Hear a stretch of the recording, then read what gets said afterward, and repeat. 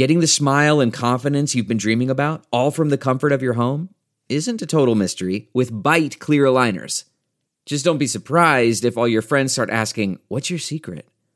Begin by ordering your at-home impression kit today for only $14.95. Byte clear aligners are doctor-directed and delivered to your door. Treatment costs thousands less than braces, plus they offer flexible financing, accept eligible insurance, and you can pay with your HSA FSA. Get 80% off your impression kit when you use code WONDERY at Byte.com. That's BYTE.com. Start your confidence journey today with Byte. I think we're being recorded, so I'm going to watch what I say like a gentleman. Is this any better on the audio level? Oh no, what's the cleanup work? I don't see anything in the chat. Mark, do you? No, but what do I know? I don't know computers. My Commodore 64 doesn't normally show me everything. I have to tell you that joke is not working. That came through.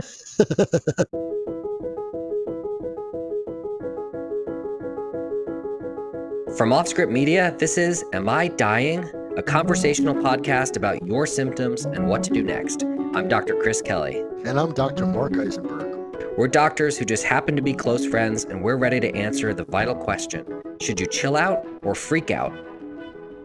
All right, in today's episode, we are talking about a rapidly evolving topic and one that affects both us as doctors and you as people who are seeing doctors, and that is home monitoring, wearables, all these like devices and gadgets that are out there to help you measure your health in some way between doctor's visits. Mark, is this something that you deal with a lot in your practice? Yes, and at first it was very exciting as a doctor because you want your patients to what they call partake in their medical care, right? We want people to actually participate in their care. I want that. It sounds good. But then after a while, what you found is a certain population, a certain group of people, actually, it starts to make them more anxious and they start to freak out. And then at 9 p.m. on a Saturday night, you're starting to get all these emails from people trying to show you their heart rhythms and their blood pressures and it's like crazy, like doctors need breaks too, right? Not you.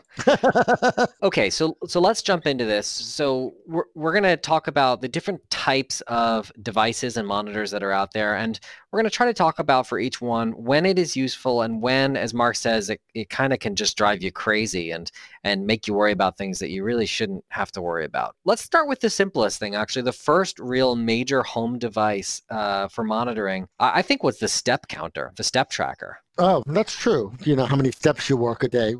Yeah. Fitbit was basically built off of that step counting, and there was this dogma that is still repeated often that you need to get 10,000 steps in per day. Yeah, but does anyone really understand? Is that like 3 miles? Does it depend on the length of your, what is that? What if you have a very shuffling gait and each step is only a few inches? Plus also there's some question about whether it's really counting your steps or it's going by GPS, right? Well, no. So most of the original step counters, and I'm pretty sure most of them still are using accelerometer. So it's looking at sudden sort of changes in acceleration and deceleration and sort of guessing from that a phone or a device is on your pocket and swinging back and forth. I'm not sure. I think some of like the phones and stuff, it's all GPS. So to count a step is defined as your legs moving, not as the distance that you've traveled. And the only way that you can define a leg in motion is acceleration, deceleration of said leg or the arm swinging by your side. So the step counters are all using accelerometers. There are devices now like the Apple Watch and some fancier Fitbits that have GPSs built into them,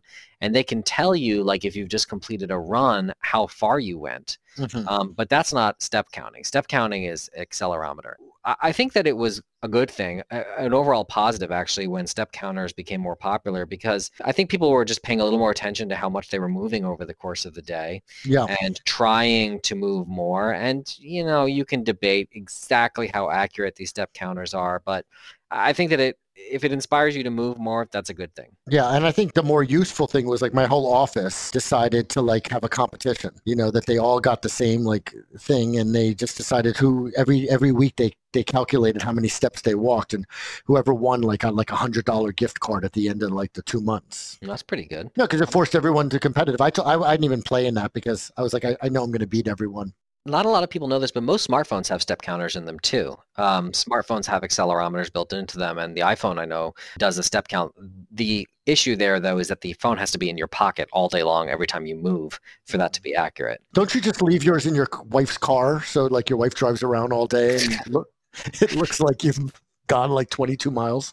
Well, see, the thing is, I leave it on my desk at work, Wow. and I'm running around, like going back and forth, seeing patients running all over the place, and my phone's not with me, so it's not a very accurate representation of how many steps I'm taking. And so, I don't know. I don't know. Do you get 10,000 steps in? Oh, easily. But, because I walk to work because of, I'm trying to avoid the subway these days. Anyway, Is that because of COVID or yeah. because of your Well, OCD? COVID. OCD is still last year. Why don't we get to the next one is the heart rate monitors, right?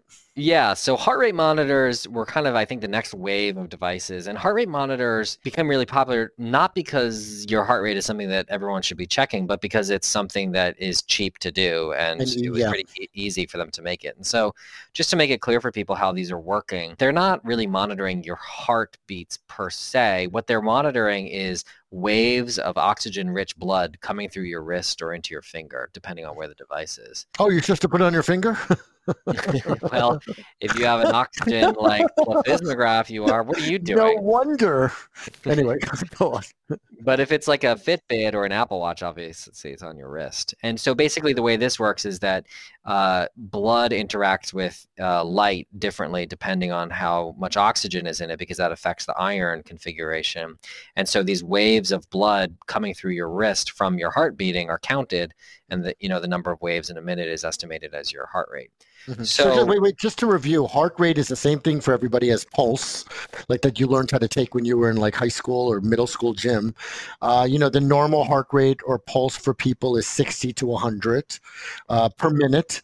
Below 60, they call bradycardia, which is Greek for slow heartbeat, and above 100 is tachycardia, above, fast. So it's pretty accurate. I think that the good, like the Apple Watches and the higher end Fitbits are pretty good about getting you an accurate heart rate.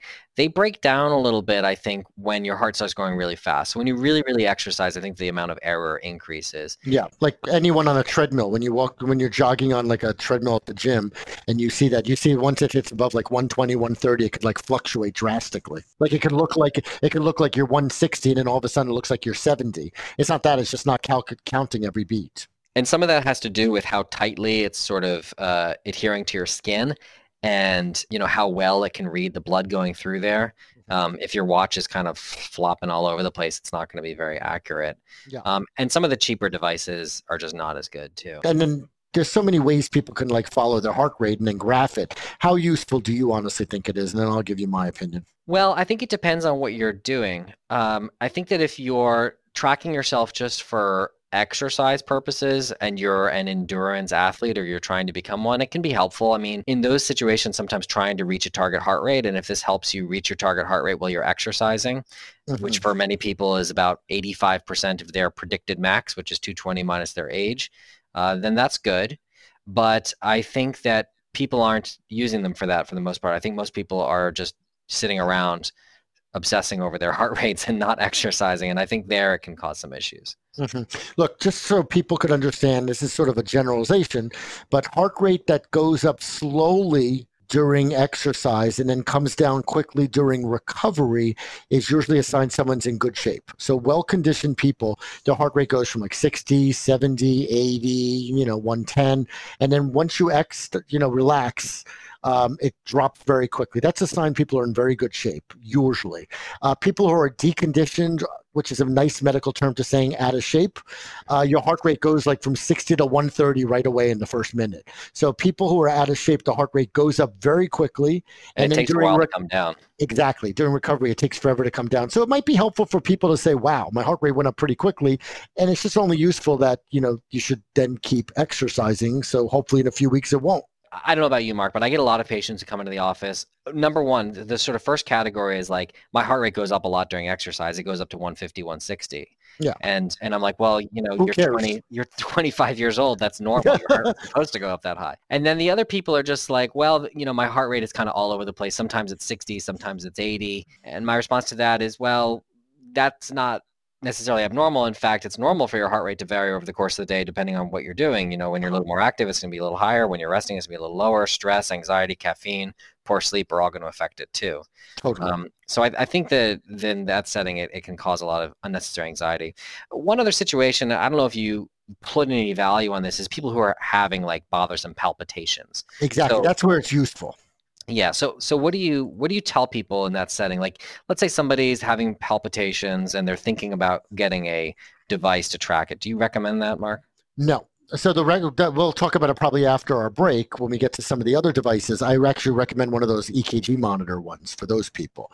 But this might be useful if someone's like, wait, every now and again I have these palpitations and my heart rate all of a sudden goes from 80 to like 150.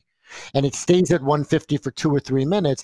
That's useful because the thing that all cardiologists are looking out for in people is whether they have something called atrial fibrillation or atrial flutter, because that actually puts them in a totally different category of treatment, needing blood thinners, which I think we have a whole other podcast talking about that under palpitations. So it's useful if someone can come up with that, but I think that would probably be 1 in like 500 people that would find that. Don't you think? It's so rare, honestly, that people come in with a neat story like, I have palpitations, my heart watch monitors, suddenly jumps quickly and then it stays there for 2 minutes, not just for like 1 second. Yeah. I think most of the time it's more, the people are looking at their heart rate monitors and that is driving the symptoms rather than, being used to monitor symptoms. But yeah, so let's take a quick break and then we'll talk about, if you're having palpitations, what is more useful in most cases than looking at your pulse monitor, which can sometimes be inaccurate and sometimes, as I said, drives it kind of the other way around, makes you feel like you're having palpitations even if you're not. So we'll be right back. Stick with us.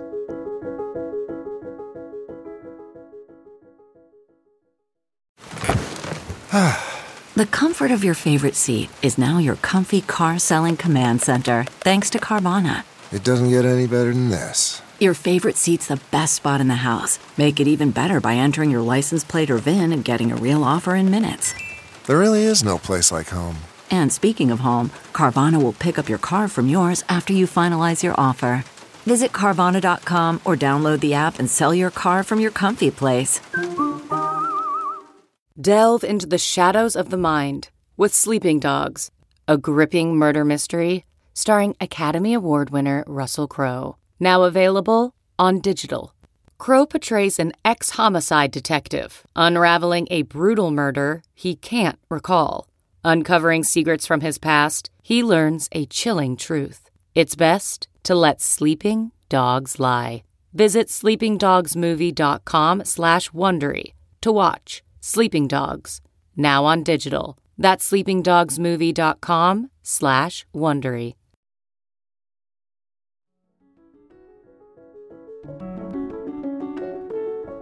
All right, we're back. We are talking about home monitoring devices that monitor various aspects of your body and when those are useful, when they're not so useful. We talked first about step counters, which are great if they help you, get more motivated to exercise. Not so great if you're just looking at the numbers and not changing your behavior. Then we're talking about heart rate, like I do. Then we're talking. Did you do a whole experiment watching how your heart rate changed after 4 beers? It goes up, for everybody. Then we're talking about heart rate and, if you're using it for fitness tracking, trying to reach a target heart rate, it can be good. It otherwise might not be as helpful. If you have palpitations and you can basically feel your heart racing and that's bothersome and you can establish a clear pattern on your heart rate monitoring device, that's also helpful. But we don't usually recommend that you get a pulse monitor if you have palpitations. Instead, it's more useful to monitor your EKG. Exactly. And that's not looking at your heart rate only, it's looking also at your heart rhythm. Basically, if your heart rate is abnormal, why is it abnormal and what is the rhythm causing that to happen? Of course, we should add nothing compares to actually getting a real EKG at a doctor's office. That's right. But if you're having palpitations on and off, occasionally you might not have them at all while you're in your doctor's office. And it can say, in the past, people would come to a doctor with this complaint of palpitations, and then doctors would put these monitors on you like Holter. This could save you from having to go home wearing like a big monitor for a few days. Right. I should mention that the Holters of when you were growing up, Mark, in like the 50s, are not the Holters of now. So, oh, you mean the ones that were the size of a car and you have to push them around all day? Exactly. So if your doctor sends you home with a heart rate monitor for a week or 2 weeks, it's not like this vast and horrible thing with wires sticking out everywhere like it used to be. It's usually just a little sticker that goes on that you put. And you could even shower with it. Exactly. But if you don't want to see a doctor first and you want to kind of evaluate things a little bit yourself, there are things that you can get that don't require a doctor's prescription. One that I often recommend to patients is called the Kardia, the Kardia, which is a device by a company called AliveCor. Connects to your iPhone, and you put your 2 fingers on it, and it will record an EKG right there on the spot. It's great. Again, we're not being supported by any of these companies we're talking about. It's just the one we happen to use. Yeah, but AliveCor, if you do want to sponsor us, feel free to reach out. I'm really looking for a nice Caribbean cruise. What do you think? Yeah, that would be nice. So this device I think is super helpful for people who have like palpitations that bother them, so they feel their heart racing or skipping beats, especially if they're not that frequent. Exactly. And it's kind of hard to catch one. Just throw this in your backpack or your purse, and when you have some palpitations, pull it out and you can record an EKG. It can be a lot better than, if your symptoms only occur once every 2 or 3 weeks, even if a doctor puts a week-long monitor on you, you might not catch it. But by using this thing, you can always grab it. People always complained in the past that they wore a monitor for a month, but they didn't have any of their symptoms, so it was useless. But this is actually great. The moment you have your symptoms, you could, put your fingers on the thing and it will read have a reading of an EKG, and then you could actually email it to your doctor. The actual company has it, so you could email it to their people and then you pay a fee. But if you have a good relationship with your doctor or whoever's taking care of you, you should just be able to email them to your doctor. So I actually found that this weekend. Someone emailed me and I knew they were in a rapid rate called atrial fibrillation and could call them blood thinner. So it actually is very, very useful, this monitor. Yeah, you can get it. It's about $80 to $90. So basically, it's being sold at multiple places, from like Amazon to the actual website to, I think Best Buy even has it. So it's anywhere between $80 to $100. So there are other devices that do this too. The newer Apple Watches, for example, will also record an EKG, and they're also accurate. The Apple Watch is, I guess, a little more convenient in the sense that it's always on you, and you don't have to dig around in your bag to pull it out like you do the Kardia. The downside, though, is that it costs a lot more. It's a couple $100 instead of $85, $90 like the Kardia. But it looks cool depending on what band you pick, right? But it can be stylish. And obviously the Apple Watch serves a lot of other purposes too, depending on whether you want to get notifications and other things on your wrist. I hated it and got rid of mine, but some people like that. So getting an EKG can be helpful. One situation where these things are not so helpful for me, and I like to point this out to patients, is if we're concerned you could have atrial fibrillation because you had a stroke, or some other thing that makes us think you have AFib, but you're not having symptomatic palpitations, these devices aren't that helpful. Because if we're looking for an abnormal rhythm that isn't causing any symptoms, then these things only take a recording when your fingers are on them. And so if you have an abnormal rhythm while you're sleeping in the middle of the night or at other times when you're not aware of it, obviously these aren't going to catch it. Even the Apple Watch might not catch it unless you're actually triggering an EKG. So just one little caveat that I like to tell people. So, okay, next category of home devices we should talk about is blood pressure monitors. Yeah, which I'm all for. In fact, I should order one for myself. So, Mark, why don't you tell people why they should be monitoring themselves at home for blood pressure? So everyone's fixated with their heart rate, but to be honest, it's your blood pressure that could be the problem, because we also have a podcast on hypertension or high blood pressure. Hypertension is the silent killer. So people feel fine and they have no clue what their blood pressure is, but it clearly, people with elevated blood pressure for a prolonged period of time are at higher risk of having heart attacks, strokes, kidney problems, dementia later in life. There's a whole slew of problems you could have. So the blood pressure monitors are very useful. They're also very useful for people who every time they go to a doctor's office, their blood pressure's high. They could just be they're nervous. It's called white coat hypertension. They see somebody with a white coat. And nowadays, like the staff in the front who checks you in wear white coats, so it could even start then. Basically. At our hospital, at Columbia, the people working in the cafeteria wear white coats. No wonder every time anyway. So it's very useful for you to actually take your blood pressure when you're actually comfortable in your house, like when you're sitting around watching TV, to see what it really is. So checking your blood pressure is great, and it provides additional data too. Going into your doctor's office is one thing. That provides one data point. As you said, it can sometimes be elevated. the opposite can occur too. You can have something called masked hypertension, where your blood pressure is actually high most of the time, but for whatever reason, when you're in the doctor's office, it runs a little low. Well, actually, I have a good reason. Why is that? Because most people who come to doctors, let's say once a year or every 6 months, they come and get their bloods done, so they're fasting. Yeah, So right. they're dehydrated. Dehydrated. Yeah, so a lot of times their blood pressure could be falsely lower than normal because they haven't eaten anything. They haven't had their coffee. They haven't had anything salty. I read once also that another reason is when people have super stressful home lives and they come to the doctor's office, like finally a break when they can get away from their annoying family. But when they go home, their blood pressure goes right back up because they're thrown back into the lion's den. Bottom line is that having home blood pressure values can really provide a lot more information than just the ones in the office. But then the question becomes, what kind of blood pressure monitor should you have? So I talk to my patients about this a lot. Number one, I think the ones that go on the upper arm between the elbow and the shoulder are much more accurate than the ones that go on the forearm.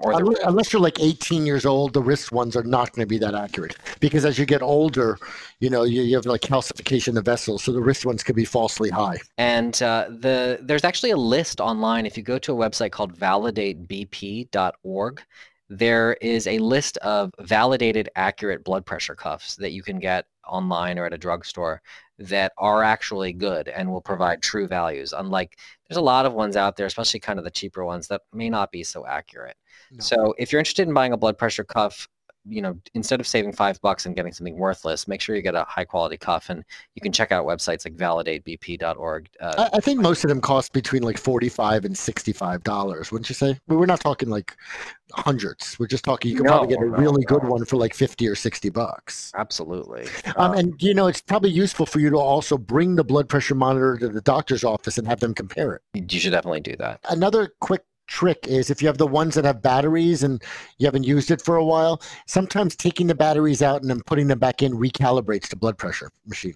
As I mentioned on our blood pressure podcast, a newer technology, which I am using in my office to great effect, is blood pressure cuffs that have cellular or Wi-Fi connections. And I have a lot of patients who have those, and they can use those to automatically upload all of their blood pressure readings to me, so that when I see them, instead of them having to bring in this paper handwritten log of all their blood pressures, or me going through the machine sort of one by one looking at all of them, I get a graph of all the blood pressures over time, and that's extremely useful. Gotcha. Before we finish, want to just talk about another thing, the sleep stuff? Yeah, so there's a couple other categories which we're just going to touch on really briefly. One is sleep monitoring devices. What do you think of those, Mark? I don't know. I mean, I don't have one. So there are some devices which get prescribed to you by a doctor to take home and test for things like sleep apnea. That's great. Those are great and very helpful. But these other stuff, I mean, aren't they just sort of like narcissistic? These things that purport to sort of read your sleep patterns and help you sleep better, I don't think there's a lot of evidence they really work that well. No. So if you think you might have sleep apnea because you're tired throughout the day and you snore loudly and maybe you have a sort of big neck circumference or you're a few pounds overweight. You're looking at me as you said it? Then talking to your doctor about getting a device to monitor your sleep apnea can be super helpful, but otherwise I'm not sure. And then let's just quickly talk about glucose monitoring. For people with diabetes, continuous glucose monitors have been revolutionary. So these are things that sit in your skin for weeks at a time, monitor your blood glucose continuously, and allow people with diabetes to really know where they're at, dose their insulin more accurately, and just live better, higher quality lives. There is this kind of weird movement too where non-diabetics are being sold on glucose monitors, and I don't think that really has any value. Definitely not. The other thing that's useful for people with diabetes is when not only does it tell you your sugar, it tells you if it's going up or going down. So especially for people who have lows, all of a sudden there could be an arrow pointing down to say that if you don't eat something in the near future, you can get dizzy. Quick one other thing, and then we should just talk about oxygen monitors very quickly. Back to the blood pressure monitor or any of these type of monitors. They're helpful if you know how to use them appropriately. But some people show me their blood pressures and they take it 4 times a day. I mean, that is just horrible. Like maybe you need to do that for a day or two at a time, just when you're figuring out what dose of a medication. But for people who every day of the week, like do 4 times a day of blood pressure or 4 times a day, or study their sleep cycles, if it becomes paralyzing or you're really feeling like a patient all the time, none of this stuff is useful to you. Yeah, I completely agree. You need to know what you're doing, and you need to have training, and you need to make sure that you're speaking with your doctor or a nurse or someone about it, just to make sure that you're Yep. contextualizing the data correctly. And then the last thing, the oxygen monitors, the pulse ox, honestly, they've only become useful since COVID, because if you do happen to have COVID, it actually is useful to see what your oxygen level is to know when you should possibly go to the emergency room. But all these people who just check their oxygen when they're feeling fine, it's kind of useless, don't you think? Especially because for women wearing like nail polish, it could falsely make it seem like they don't have oxygen. Yeah, and the new Apple Watch kind of brags of its ability to monitor your oxygen concentration, but I'm not yet convinced that that is useful for anybody, other than people maybe who have chronic lung disease and do need to monitor their oxygen levels. So on that note, we will wrap it up. Hope that was a useful overview of the various devices that are used for home monitoring. Any doubt, ask your doctor if it's something worthwhile for you given your specific condition. Don't waste your money on things that are promising miracles. Most of them really don't deliver on that front. But checking your blood pressure can be helpful, and certain devices can help you figure out the cause of your palpitations if you have those. Mark, anything left to add? Nope, you've done a great job. As always, I try. Thanks everyone for listening. If you like the show, be sure to subscribe, leave a review, follow us on social, and tell all your friends to listen. Am I Dying is a production of Offscript Media. Our executive producer is Matthew Zachary. Andrew McDowell is our senior producer. Darren Tunn is our production intern. Am I Dying is recorded, mixed, and edited by Ariel Nachman. For advertising and media inquiries, email media@offscript.com. Hit us up at contact@offscript.com to share comments and feedback. For more information, visit Offscript.